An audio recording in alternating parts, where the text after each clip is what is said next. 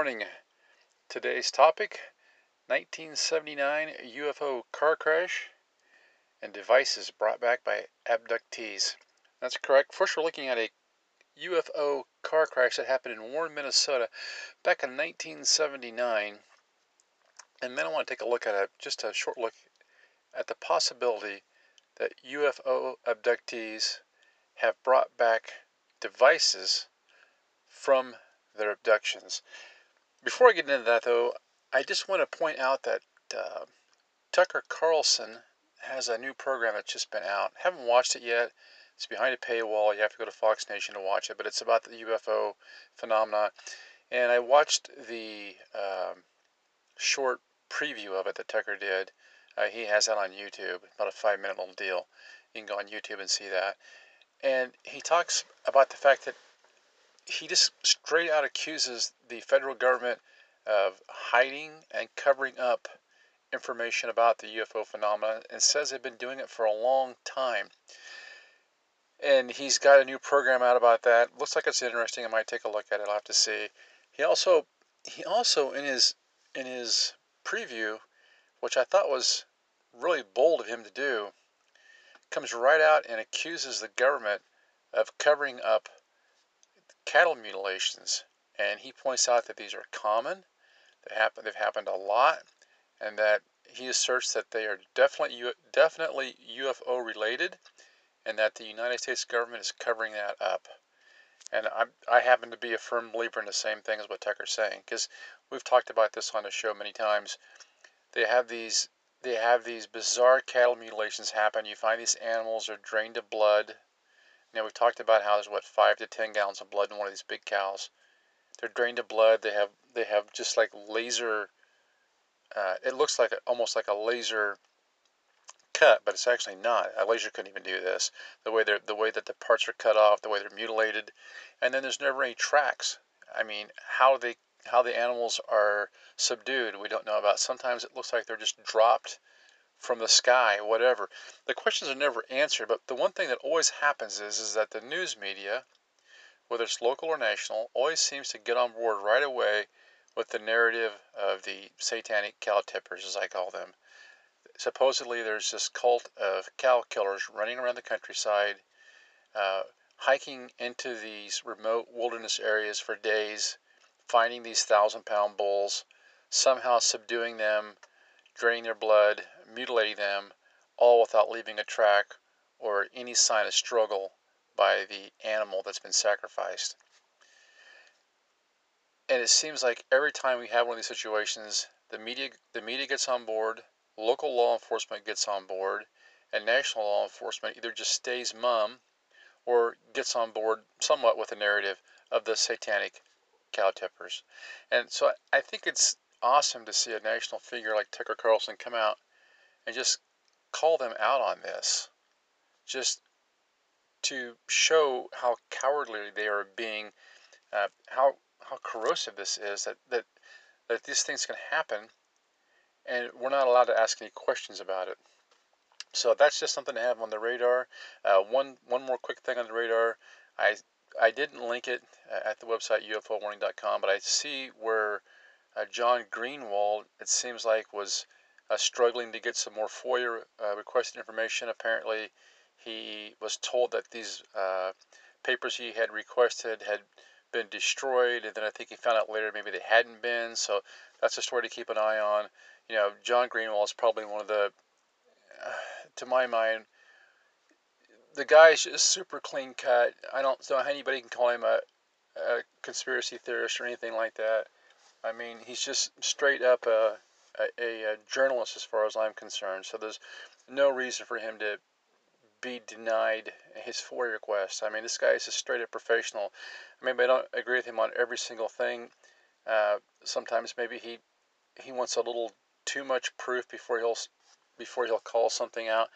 But he does good work. I mean, he just does so many hours of putting in for these FOIA requests, and for someone like him who's so legitimate and has this big site, the Black Vault, totally legitimate guy, to be lied to by the government and told that they didn't have the information that he was requesting when he had every right to see it, That's disturbing. So what I'm seeing here between, these national figures like Tucker Carlson and John Greenwald is that if the federal government will lie to them about the UFO phenomenon, certainly they'll lie to us. And I just think it goes to show that there's no reason to believe that we're ever going to get disclosure from the feds or the military or anything like that. Okay, I want to go ahead and get into this first story. And this is a case that I think I did talk about on the show maybe a couple, 3 years ago. But I came across a new article on it. I'm going to read this old article first. And I just think it's such an interesting thing. You have a sighting of a UFO by a law enforcement officer. There's physical damage to his car from the interaction that he had with the UFO. And it's never been adequately explained what happened. So, and we still have the car too. So this article here comes from a site called roadsideamerica.com, and you can find the link at the website ufowarning.com. And there's lots of good pictures on this. And that's a picture of the old police vehicle here, and it says UFO smacked car has been left untouched for 40 years. And it's been sitting in this museum for just years and years. Its title says "Car Smashed by UFO" by Field Review by the team at roadsideamerica.com, Warren, Minnesota. It begins by saying, after midnight, August 27th, 1979, on an empty two-lane blacktop in northwest Minnesota, Deputy Sheriff Val Johnson saw an unusual bright light. Driving at 65 miles an hour to reach it, the light suddenly zoomed head-on at Johnson's patrol car. As he later described it, what was there all of a sudden was here. He was blinded, heard the sound of breaking glass, and passed out. So it almost seems like he's had a few things happen. It's almost like maybe he saw one of these orbs or bright light type orbs we talk about sometimes. They're almost like a ball of energy. And he describes how fast it was. Well, he sees it off far enough away that he feels like he needs to drive 65 miles an hour to catch up with it. But when this thing sees him coming at it, it apparently reverses course and comes back at him. So we have the perception of the object. We have what seems like almost a communication at some level between the officer and the object, and then we have this crash. It doesn't seem like this thing had particularly good intentions.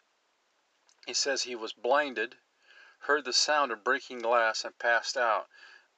When Johnson woke up nearly 40 minutes later, the car was stopped sideways halfway off the road, having somehow driven itself almost 1,000 feet.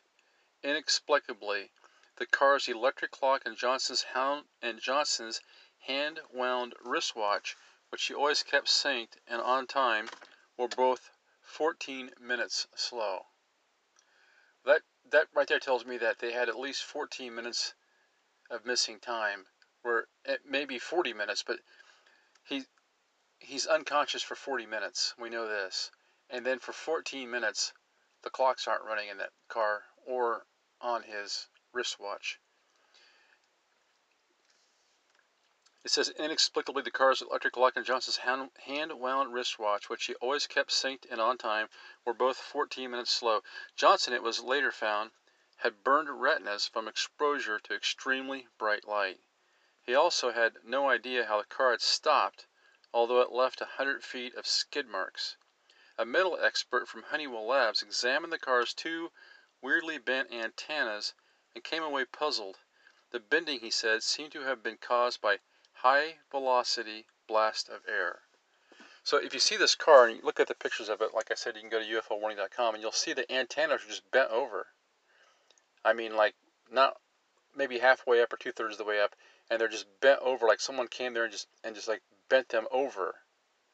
But they had a metallurgist look at it and he said, no, that's not what happened. These things have been bent over as if by a high blast of wind. So this UFO, or whatever it was he saw, had so much energy in it that it bent the antennas on the car. Not to mention that when he hit the brakes, when he saw this thing, that big old, looks like a Ford LTD, skidded about, with his head over 100 feet down the road. 100 feet of skid marks. So that tells me he was slamming the brakes on. He was really startled by this thing. Another thing is the light. He had retina damage. It was like he'd been looking at a welder or something, or an extremely bright object. So this thing had a lot of energy to it. Goes on, it says, a perplexed expert from the Ford Motor Company wrote that the car's multiple windshield cracks were caused by unknown inward and outward forces acting almost simultaneously. All of the damage to the car, from the front to the back, was within a straight line only 1 foot wide. Think about that, 1 foot wide. It's like this thing just shot out an energy beam toward it. Now, this is 79, but even back then, I believe most windshields were designed to break out. So if you're trapped in a car, you can take your foot and kick the windshield out to escape a burning car or being crushed or whatever. They're not designed to break inward, but you have to wonder, why would the damage be done going from the inside to the outside? Goes on, it says, county officials wanted to fix the car and put it back on patrol. Instead, it was left untouched and displayed at the Marshall County Fair. The car proved to be so popular that Sheriff Dennis Breck donated it to Settler Square Historical Museum in Warren. It's been there ever since. The copper-colored 1977 Ford LTD is an odd counterpoint to the typical country museum relics around it. An old buggy, plow, washing machine, etc. But according to Kent Broughton, president of the Historical Society, it's definitely the #1 attraction at the museum. Kent, who remembers the incident when it happened, said that the car's popularity has never sagged. People come from all over, he said. Some people lay on the floor and look underneath it. One time I saw a guy with a flashlight going over the car. Kent said that over the years he's heard enough stories from locals to convince him that what happened to Johnson wasn't a hoax, but the idea that the car could harbor any undiscovered secrets at this point seems unlikely. Although the car isn't roped off, the museum prefers that its visitors look but don't touch.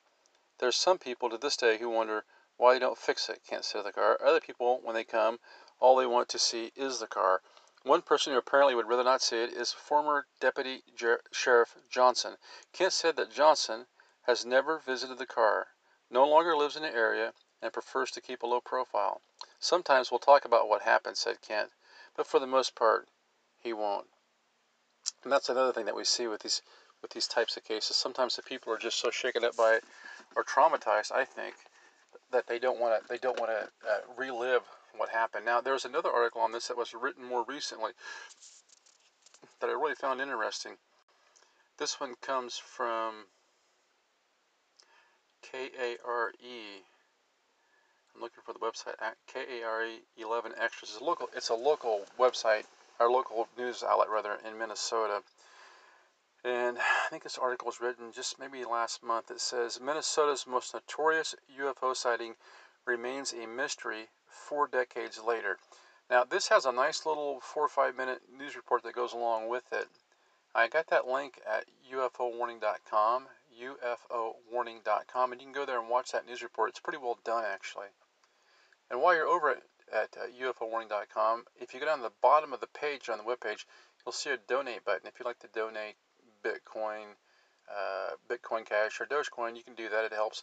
And also, if you'd like to support the program, you can go to the Anchor website and become a sponsor. We have some sponsors, a few, not a lot, but that's also extremely helpful. And as always, I'd like to say a big thank you to the folks that are doing that already. Now, the article begins by saying, Warren, Minnesota, UFOs are getting a ton of attention lately after a recent Pentagon report admits to unexplained aerial phenomena. The government can't explain it. It turns out that's what's widely believed to be among the most significant UFO sightings ever happened right here in Minnesota.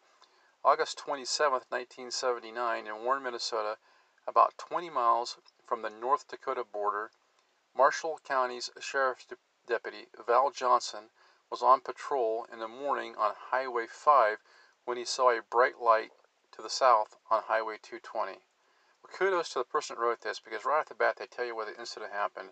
They'll let you know. It's clear up here in Minnesota, near North Dakota, off of on Highway 5 to Highway 220. Good job. Johnson thought maybe a crashed semi or a downed plane, but as he approached it, He said the light instantly jumped through the windshield, hitting him like a 200-pound pillow, knocking him out. So the light's there, he approaches it, and he describes it as a 200-pound pillow knocking him out. Wow. His reaction was preserved in the actual radio call to dispatch when he awoke. Dispatch operator, 407, what is your condition? Deputy Johnson, I don't know, something just hit my car. Dispatcher, what's your condition? Are you okay? Johnson, something attacked my car. I heard the glass breaking and the brakes locked up. I don't know what's going on. According to the Sheriff's Office investigation reports, Johnson's wristwatch and the clock on the 1977 Ford LTT Cruiser stopped working for 14 minutes. Johnson said his teeth were fractured at the gum line and his eyes burned. Quote, my eyes were extremely painful, as if I'd been subjected to something like an arc welder burn or something, said Johnson during an interview on the 1980 TV show. That's incredible. His story and injuries mystified the nation, but there's another piece of evidence that still brings the curious to Marshall County Historical Museum, the squad car, damage and all. Quote, this is a big thing they come to see, said Sherilyn Miller, director of the Marshall County Historical Society, while showing us the actual damage to the squad car. Whatever hit him started with a broken headlight, and up here there is a weird dent on the top of the hood.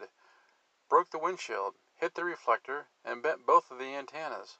The Sheriff's Office back in 1979 brought out experts from the Honeywell and Ford Motor Company to examine the damage. I have not seen anything like this before, said Ford crash investigator Meredith French in the That's Incredible show. They were extremely unusual.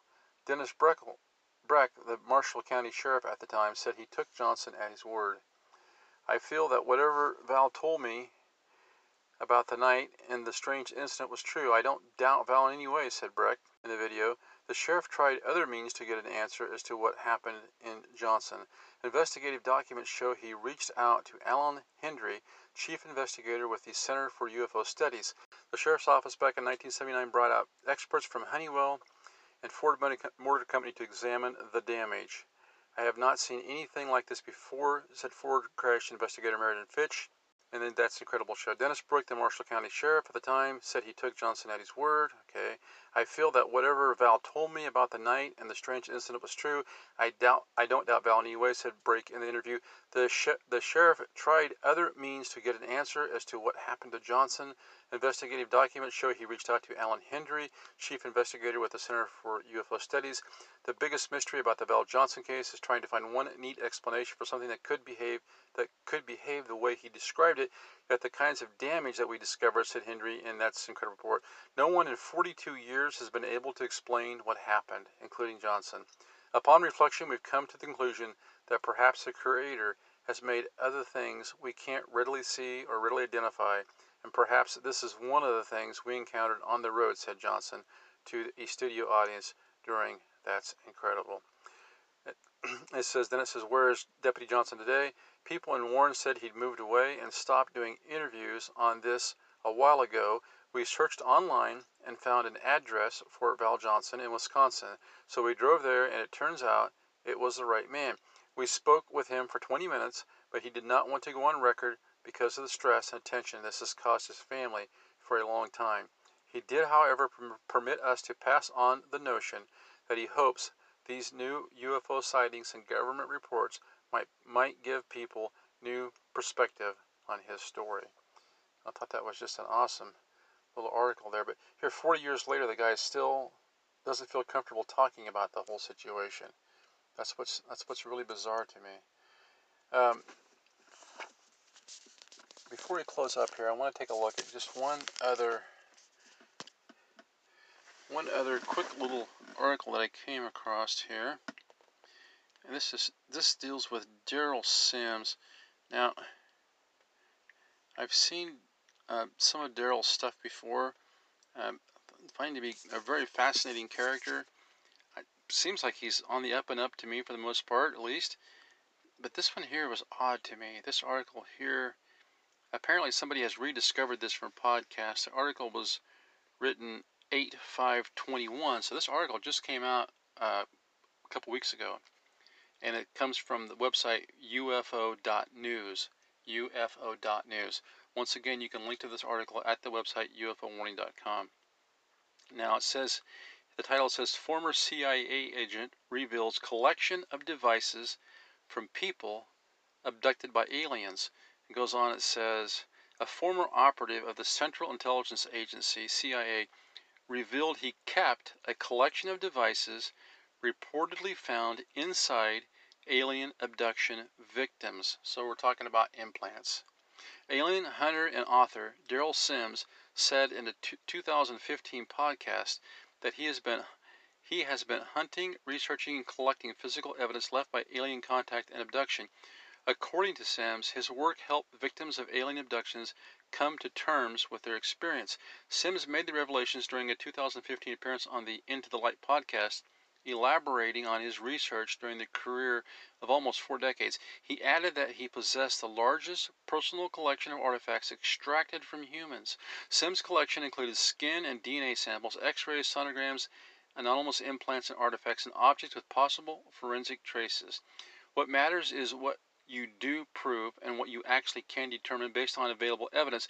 We've done 22 surgeries on people latching on alien contact and feel like they've been implanted with some type of device, and then in some of those surgeries we've actually removed objects that were actually extraterrestrial in origin, Sims said in the podcast. Sims' interest in aliens came from his own personal experience. He himself had been abducted by aliens when he was younger. Back in 2017, Indian magazine The Week reported about Sims' experience with the extraterrestrial when he was 4 years old. Sims sensed a presence in his room while sleeping. He woke up to see a naked creature that stood about 4 feet tall, had a gray face, and had no belly button or genitalia. The former CIA agent told This Week's Auntie Sunny during a telephone call, he looked like a white clown, wanted me to remember this was a bad dream of a clown. The next thing Sims remembered was that it was already morning and he was safe in his room. Sims shared another experience he had with aliens. He claimed that he was once on board an unidentified flying object on top of a table underneath bright lights. Aliens who appeared to be examining Sims thrust a needle into his nose. It says the device allowed aliens to have a peek at human consciousness. Sunny's 2017 report noted that some alien abductees also reported glowing skin and the appearance of implants on their bodies. They described these objects as having appeared in their bodies with no signs of cuts or incisions, just like in the 2015 podcast. Sims said he has detected and removed these implants. He described the tiny implants as having structures similar to ceramic, plastic, or metal. Sims argued that these implants, which are usually embedded below the skin or in other body parts, were meant to explore human consciousness and alter behavior. Furthermore, Sunny pointed out in her report that Sims vividly remembered seeing the alien instead of a clown. Alien abduction experts call this phenomenon screen memory, in which false memories are planted in the minds of people abducted by extraterrestrials. Sims told her that the screen memory did not work properly because I never let the fear conquer me. The first reported instance of screen memory came from New Hampshire resident Barney and Betty Hill as they were driving home during one night in September 1961. They saw a bright flying object. However, the Hills realized they had no memory of the past 2 hours after they saw the UFO. It was only after a series of hypnotherapy sessions that the Hills actually realized the truth, that they had been abducted by aliens that night. Barney and Betty publicized their experience with aliens and claimed that they were both subjected to medical examinations aboard the aliens' vehicle. The resurgence of the 2015 podcast featuring Sims came amid renewed interest in aliens, UFOs, and other extraterrestrial phenomena. The CIA declassified a number of documents related to UFOs dating from the 1980s, with author John Greenwald Jr. uploading them to Black Vault website. Greenwald managed to obtain the documents through many Freedom of Information Act requests filed over a 25-year period. The FOIA requests piled up, prompting the CIA to create a disk containing the declassified documents. Greenwald then purchased the disk in mid-2020 and finished uploading its contents of more than 2,700 pages in early 2021. He said in a statement, although the CIA claims this is their entire declassified collection, there may be no way to entirely verify that.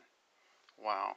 That kind of ties in with what we were talking about at the beginning of the program with John Greenwald being denied FOIA. This thing obviously this UFO phenomenon is far bigger and far deeper than what most people realize. Clearly, the government has been covering this up for a long, long time, and it goes a lot deeper than just skies and the stars, or excuse me, bright lights in the night sky. It's a lot deeper than people being mistaken about mistaken identity. We're having close contacts here. Like this, clear back to 1979, this law enforcement officer sees this bright light, turns toward it, and he's attacked by it. The car is still sitting there in a museum, and you can see the damage for yourself. Still, 40 years later, the damage is not explained. Not explained. 40 years later, the guy's too shaken up to even still really talk about it. Doesn't want to bring anything to his. It makes you wonder. Maybe he got a visit from the Men in Black. Sometimes it seems like these really clear-cut cases like this, where it shows UFO encounters, and especially negative UFO encounters, people are traumatized by it. And then we go to Daryl Sims here. He's done a lot of work with abductees, and he points out the negative side of it. I was listening just for a couple minutes to George Norrie show. Used to be After Dark or whatever, and they had a guest lady on there, and she was interviewing an abductee, and I couldn't listen to it because between the two of them, they were making excuses for the really terrible behavior of the aliens. This guy had been abducted and had been subjected to medical experiments, and she was droning on about how, well, the poor things probably didn't know they were hurting you because they're not human. They couldn't be empathetic like we are. And I'm thinking, this is Stockholm syndrome. You've been drug onto some craft and had these painful, torturous experiments done to you. You don't need to make excuses for the creatures that did it, okay? This is the bad side of the UFO phenomena. What Daryl Sims talks about, these implants. This is not a good thing. This is a bad thing. This police officer having his car crashed by a UFO, having his eyes damaged, temporarily, thankfully, and missing time, injured in his vehicle. This is the bad side of the UFO. So I think we have to be adult enough about this to understand that if there's a good side, there could be a bad side. You know, maybe the whole thing's a bad side. We don't know, but we have to approach this in an adult manner. But anyway, a couple of interesting stories I found. I thought it was cool that this whole thing about with the implants is popping up again because of the work that Greenwald's doing. It just shows that uh, these stories are these stories are buried in the CIA files, and so we know they're real. We have them confirmed by the people who experienced them, and then they've been investigated by multiple government agencies. So the phenomenon is real. There can be no doubt about that as far as I'm concerned. I think the cover-up is also real. And it's great that people like Tucker Carlson and John Greenwald are finally pointing this out. Maybe people will really develop an understanding of that. Until next time, this is UFO Warning. Over and out.